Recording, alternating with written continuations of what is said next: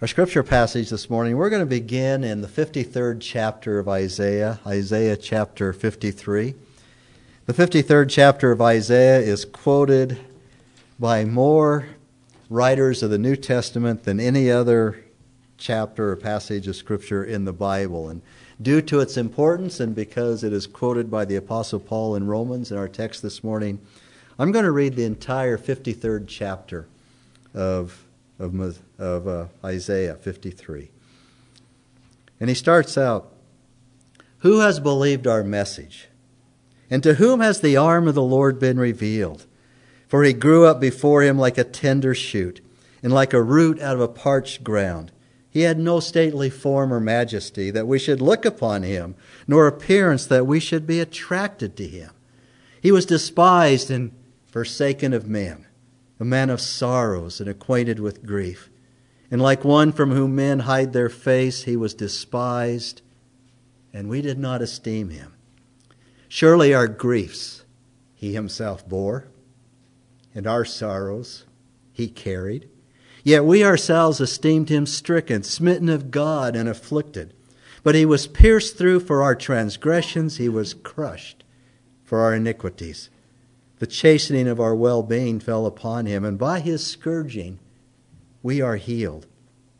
All of us like sheep have gone astray. Each of us has turned to his own way. But the Lord has caused the iniquity of us all to fall on him. He was oppressed and he was afflicted, yet he did not open his mouth. Like a lamb that is led to slaughter, and like a sheep that is silent before its shearers, so he did not open his mouth. By oppression and judgment he was taken away. And as for his generation who considered that he was cut out of the living, land of the living, for the transgression of my people, to whom the stroke was due. His grace was assigned with wicked men, yet he was with a rich man in his death, because he had done no violence, nor was there any deceit in his mouth. But the Lord was pleased to crush him, putting him to grief. If he would render himself as a guilt offering, he will see his offspring. He will prolong his days, and the good pleasure of the Lord will prosper in his hand.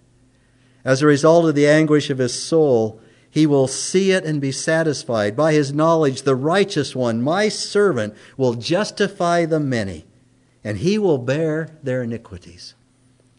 Therefore I will allot him a portion with the great, and he will divide the booty with the strong, because he poured out himself to death, and was numbered with the transgressors, yet he himself bore the sin of many, and intercede for the transgressors."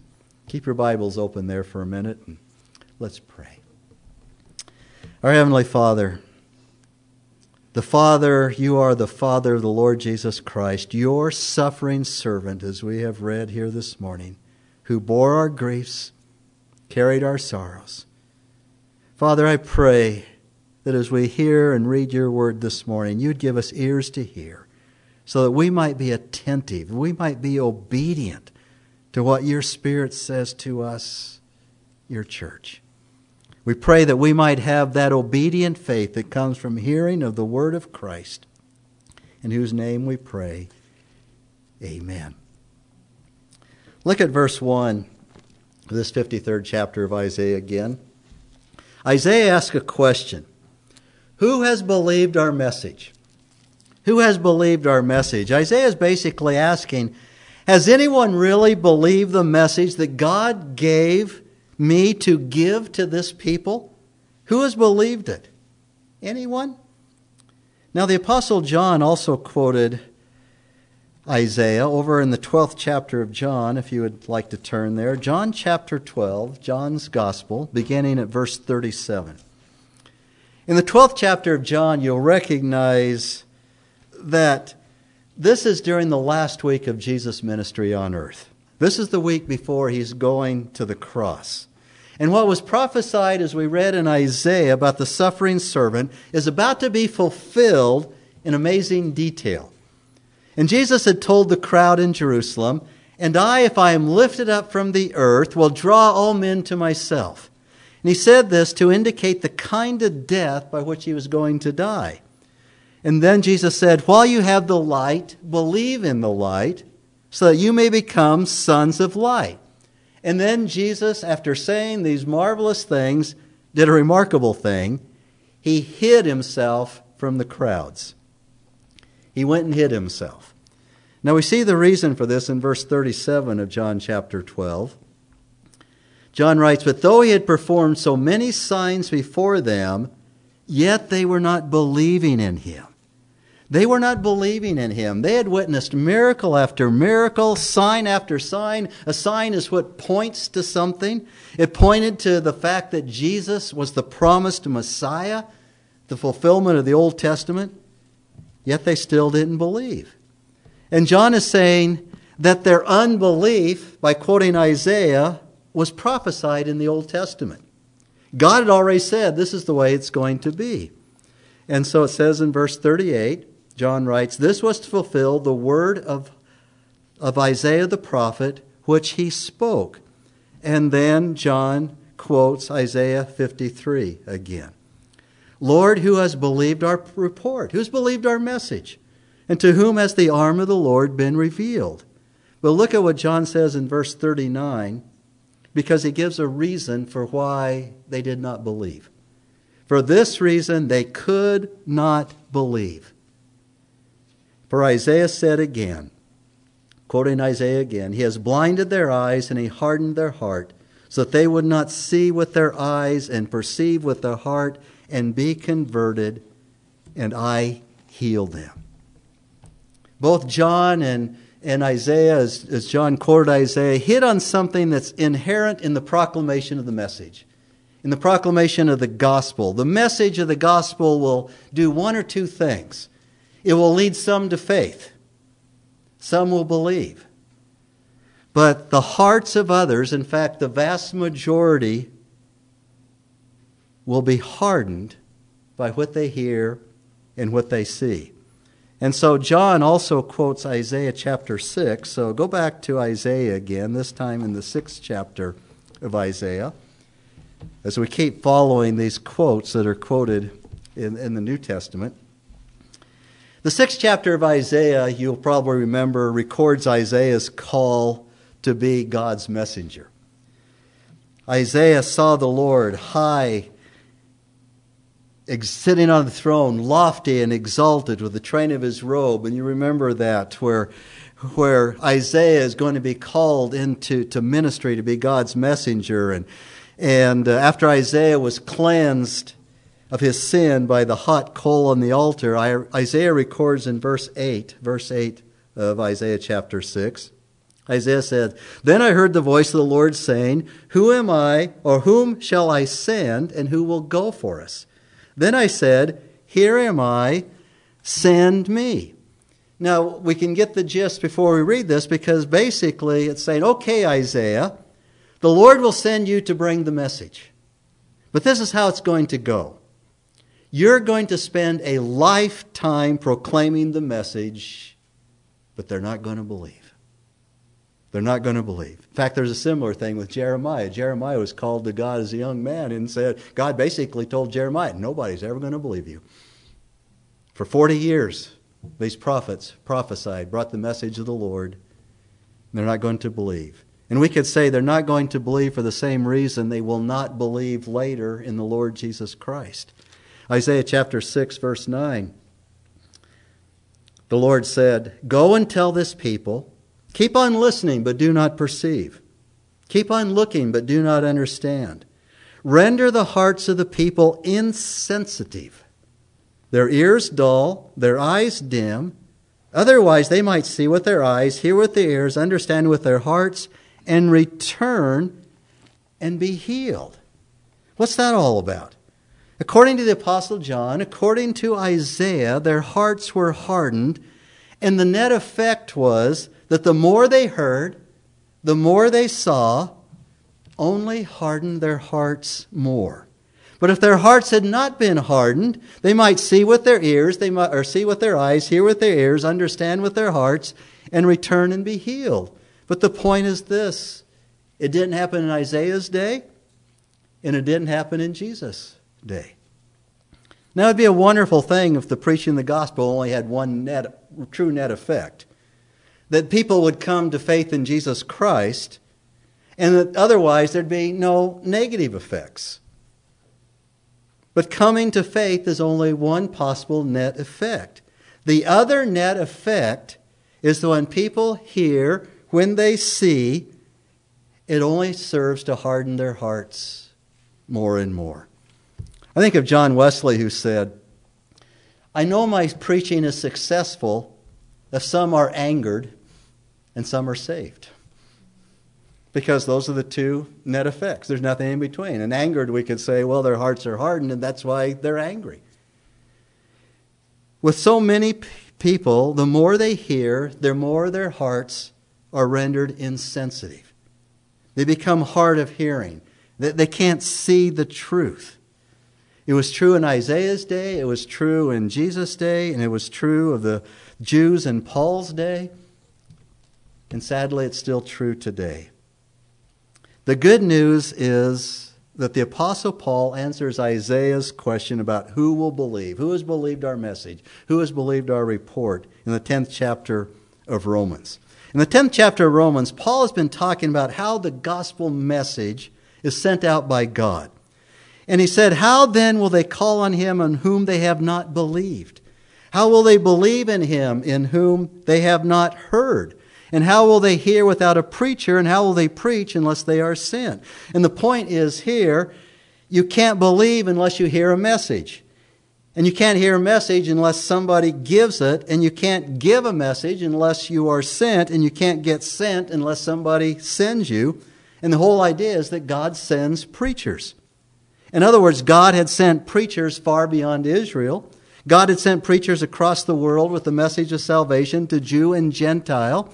And that's what Paul says in Romans chapter 1, verse 16. He says, I am not ashamed of the gospel, for it is the power of God unto salvation to everyone that believes, the Jew first, and also to the Gentiles. In other words, the gospel is always extended to all.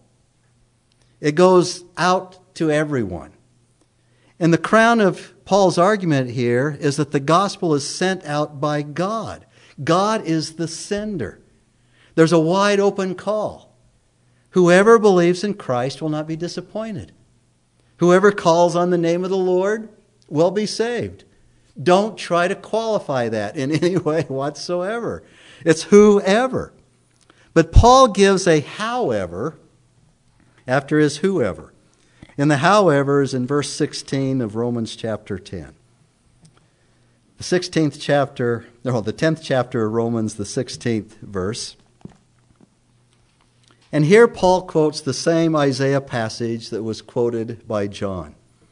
Verse 16 of Romans chapter 10. A direct quote of Isaiah 53. Verse 16, however, after the whoever's comes the howevers.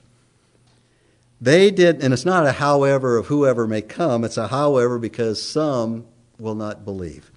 However, they did not all heed or obey the good news. For Isaiah says, Lord, who has believed our report?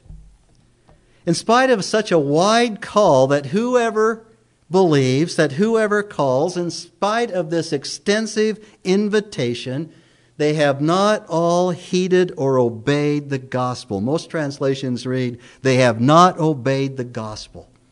That's a better rendering of the Greek. And that's the problem. Disobedience to the saving message. They haven't obeyed it. God has sent messengers out who have preached all over the world, and the problem is not all have obeyed the gospel. They haven't had a right response to it. The word translated obey here is hupakuo. Here the word akuo in it, we get the word acoustics in it. Akuo, the root word, means to listen, to hear, to actually hear something with the ears. And so it's akuo with hupo on the front. And hupo, akuo, means under listening. It means to hear under. And to hear under means to get somebody under submission like a servant to line up under somebody. They have not heard it submissively. with a heart of obedience. It's a rich word that implies that salvation has inherent in it obedience. And we talked about that in Sunday school class this morning. It has inherent in it, if we obey the gospel, submission to Jesus Christ. And that's obvious when you start looking at the other passages of Scripture. In all the messages of salvation, there is a sense of obedience.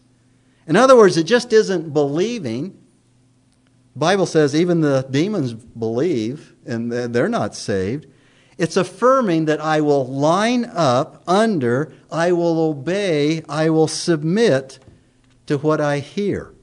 And this is not talking about salvation by works or that obedience or submission is required for salvation, but saving faith has an essential element of obedience to it.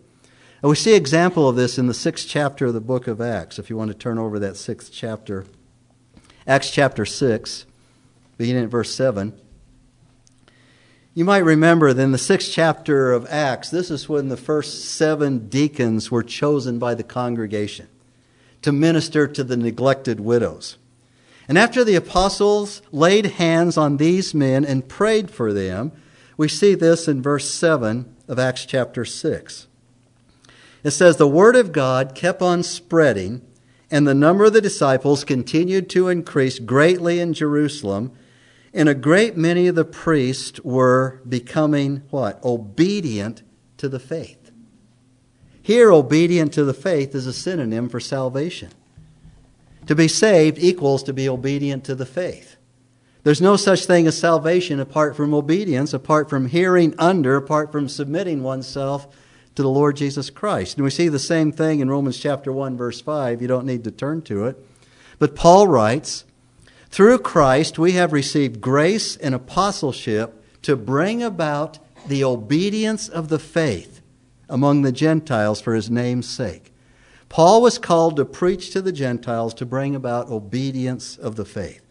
In verse 2 of Romans chapter 8, Paul writes about those who do not obey the truth, about those who are selfishly ambitious and do not obey the truth, but obey unrighteousness, wrath, and indignation. But in verse 17 of chapter 6, he says, but thanks be to God that though you were slaves of sin, you became obedient from the heart to that form of teaching to which you were committed.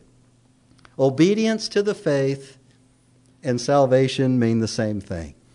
In the second letter of the Thessalonians, Paul once again clearly equates salvation with obeying the gospel of the Lord Jesus Christ. Paul says that one day the Lord is going to be revealed from heaven with mighty angels in flaming fire, the flaming fire of judgment, doing what?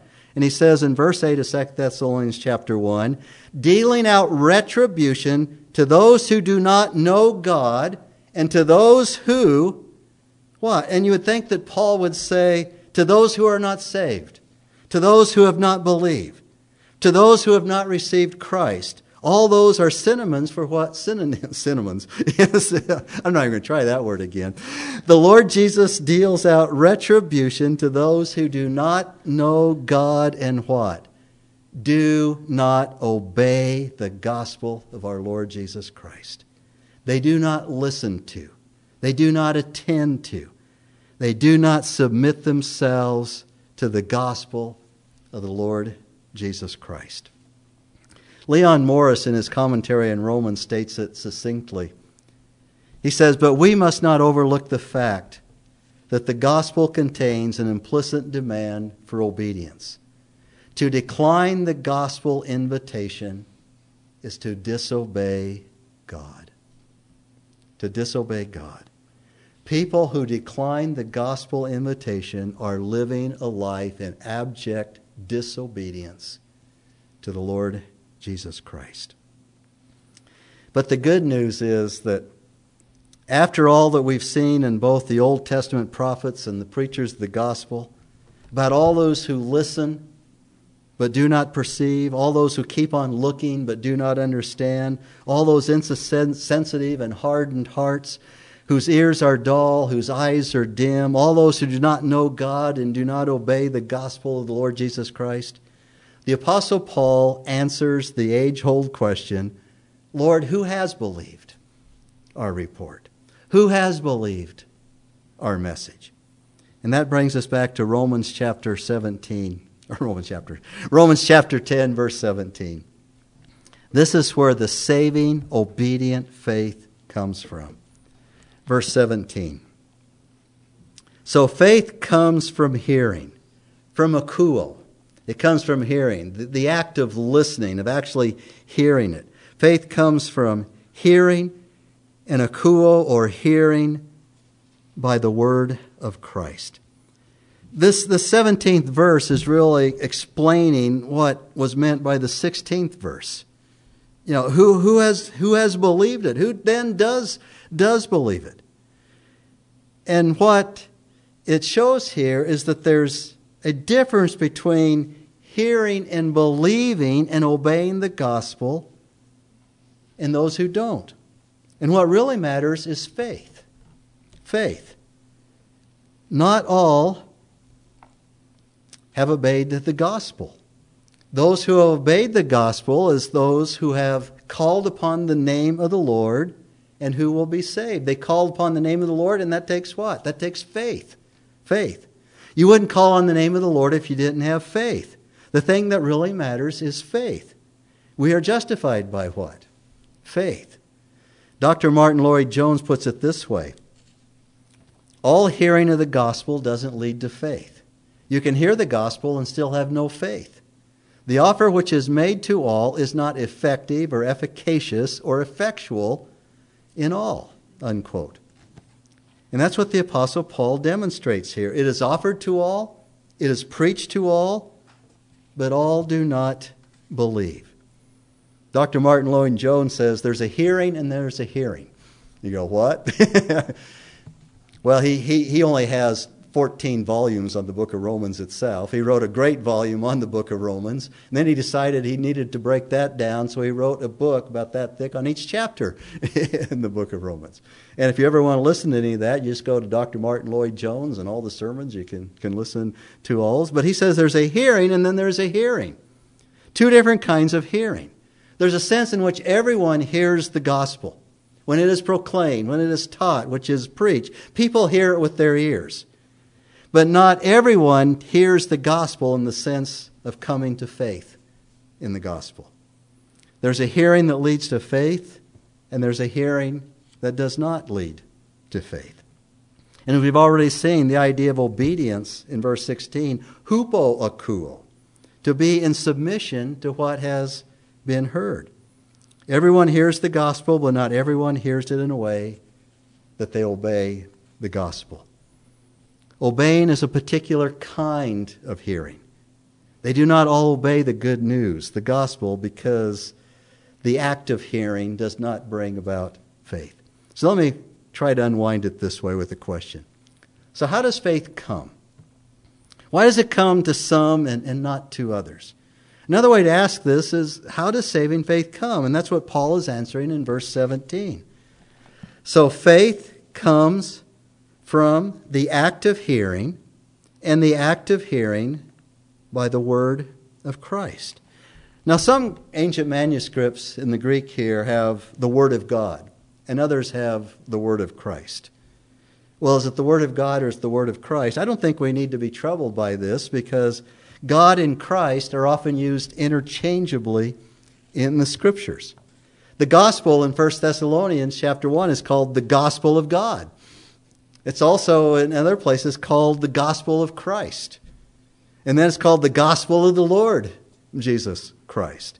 So the word of Christ and the word of God are the same thing. So it's one thing to hear the gospel. It's one thing to hear the word of Christ or the word of God. And it's another way to hear it in a way that leads to faith, with an act of hearing in a way that leads to faith. And the way of hearing that leads to faith has two essential aspects. And one is clearly stated here. It has to be the act of hearing the word of Christ. So what is the word of Christ? The word of Christ is the biblical teaching of who Christ is and what he has done. Faith cannot be obedience to the gospel, cannot bring obedience to the gospel if a person hasn't heard the gospel. It's just that simple. There cannot be conviction in faith when a person doesn't know what the gospel is. And the New English Bible translates verse 17 as, faith is awakened by the message. Faith is awakened by the message of Christ. The Holy Spirit works in the heart and in the life, and they hear the word of Christ. They hear the gospel, and faith is awakened and comes at that point. It's an act of hearing where faith is awakened by the message. And although it is true that faith is our response to the gospel, we respond in faith to the gospel, it's also true that the message itself awakens and makes that faith possible because we've heard it. And this is the second aspect of hearing that leads to faith. God is at work even in our response to His gracious offer of forgiveness. Let me put it this way. The message is heard through the word of Christ. It's Christ's word. It's Christ's word. In other words, when the message is given, it is Christ Himself who speaks when the gospel is proclaimed. This is the word of Christ. These are Christ's words. He is speaking. In fact, the word translated word here is rhema, which is not logos. We usually take His word. Rhema, which is used as a saying. Faith comes by what Christ has said, literally, the sayings of Christ. And so it is Christ Himself who speaks. It's God speaking through Christ, in Christ. When the gospel is proclaimed, that is God's word coming from Christ. And the messenger, whether it's Isaiah or one of the prophets or the Apostle Paul or one of the apostles or any preacher of the gospel, is at best a mere instrument used by the Holy Spirit as a necessary part of the process.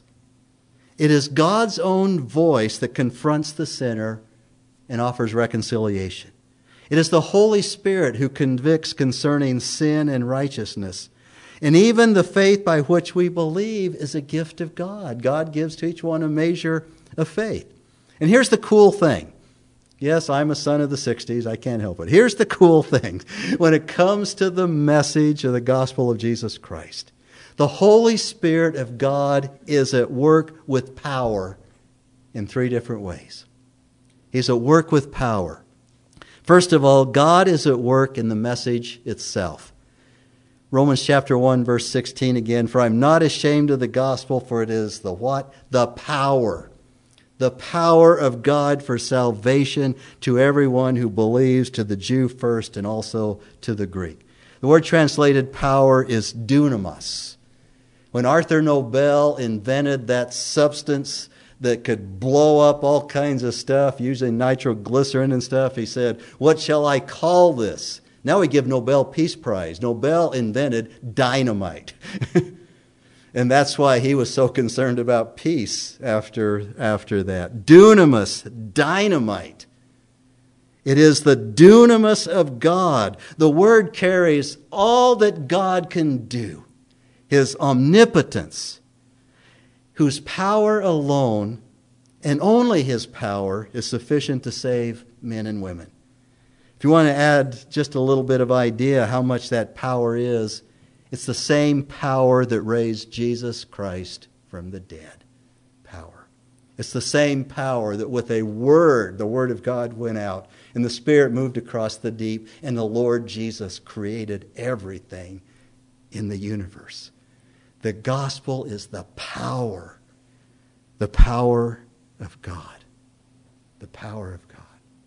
You don't think you can speak with power? When you speak the word of God, it is the power of God. And secondly, God is at work in the messenger, the one who preaches the gospel. Remember that right before ascending to the right hand of the Father, which the right hand of the Father is incidentally the place of power, but right before ascending, Jesus was on that mountain with the disciples, and He told His disciples, but you will receive power when the Holy Spirit has come upon you. And you shall be my witnesses both in Jerusalem and all Judea and Samaria and even to the remotest part of the earth. The power is from God. When the Holy Spirit comes upon you, you will receive power. And the power is from God. It's not in persuasive speech or technique or anything in the preacher. It's the power of God by way of the Holy Spirit. Now, this doesn't mean that the preacher can just let it go and let God. Okay, I'm going to speak God's word. God's going to do his thing, and that's what God does. No, the preacher, of course, has a responsibility to be faithful to the word of God and to be a devout and faithful servant of God. Paul charged Timothy, his son in the faith, I solemnly charge you in the presence of God and of Christ Jesus, who is to judge the living and the dead, and by his appearing in his kingdom. Boy, this is quite a charge. Paul's all in this, and then he says what? Preach the word. Keruson ton logon. The theme of Dallas Theological Seminary. Preach the word. Be ready in season and out of season, reprove, rebuke, exhort with great patience and instruction. Why? For the time will come when they will not endure sound doctrine, but wanting to have their ears tickled, they will accumulate for themselves teachers in accordance to their own desires. But most of all, the preacher must be on his knees before God, studying his word, filled with the Spirit of God, but the power is of the Holy Spirit in the gospel. My New Testament professor, Dr. Robert Unmack, used to say, I know the gospel is true because it survived 2,000 years of poor preaching. And he was right. But then he'd also go on to say, it's a sin to make the gospel boring. It's a sin to make it boring. The gospel is the power of God. God is at work in the messenger, and God is at work in the message. And lastly, God is at work in the one who hears the message. Right? There's the ones who are coming to faith. You see, there's many messages on a Sunday morning like this when the preacher preaches. There is the message that the preacher has prayerfully and carefully prepared, deep in study in God's Word and prayer, depending upon the Holy Spirit, and faithfully and humbly presenting God's Word and remembering that it's I don't even know what the word is. It's really a fearful thing to stand up here and say, I'm going to speak God's Word this morning. But then there is the message that is received in the hearts of every one of you, in the hearts of the hearer. God is at work in every one of your hearts right now. And He's speaking to you who are listening attentively and obediently in faith. And He's speaking personally to you what He wants you to hear this morning. So in one sense, there's one message, but there are many receptions, because that's the way our God works. He wants to do in your heart and in your life what He wants to do for His good pleasure. So the Holy Spirit is at work at both ends of the message. At work in the transmitter, as it were, at work in the receiver, and the work on how it gets there through the Word of God. At work in the preacher, at work in the hearer. You know, I've had many people say to me over the years, Pastor, I really appreciate what you said last Sunday. It really blessed my heart. Or God really spoke to me. And I've asked them, what did I say? And they tell me what they said. And I say, thank you very much for telling me, because that blesses my heart. Then I've gone back and listened to the recording of the sermon, and I didn't say it. I didn't say it. But through the teaching and preaching of the Word of God, God spoke to their heart just as clearly as if the preacher had said it out loud. But this is not just for preachers, is it? Also, it's for any of us who have the opportunity to witness and share our faith. God is at work in the power of the gospel message. You know, sometimes when I'm going to share my faith or witness, and I know that I have a particular meeting coming up, you know, I start thinking of, you know, these are weighty matters. These are heavy things. And then I start thinking, Lord, you know, I get more nervous because of the importance of all of this.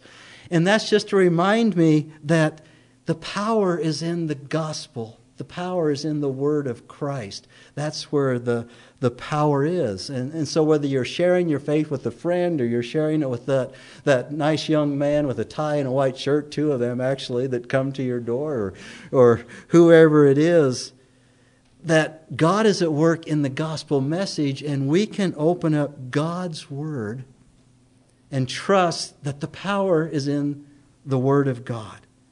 God is going to work with power. And He's going to work through His word, through the Holy Spirit. So this is not just promises made to the preacher or the person or the evangelist who preaches to groups. This is God at work when we witness, when we share our faith. And we can pray for God to work. We can pray that the Holy Spirit will do His work first in my heart, knowing that the gospel is not the problem. It could be me, and it could be the other person, and we can pray, God, work in their heart. Give them ears to hear.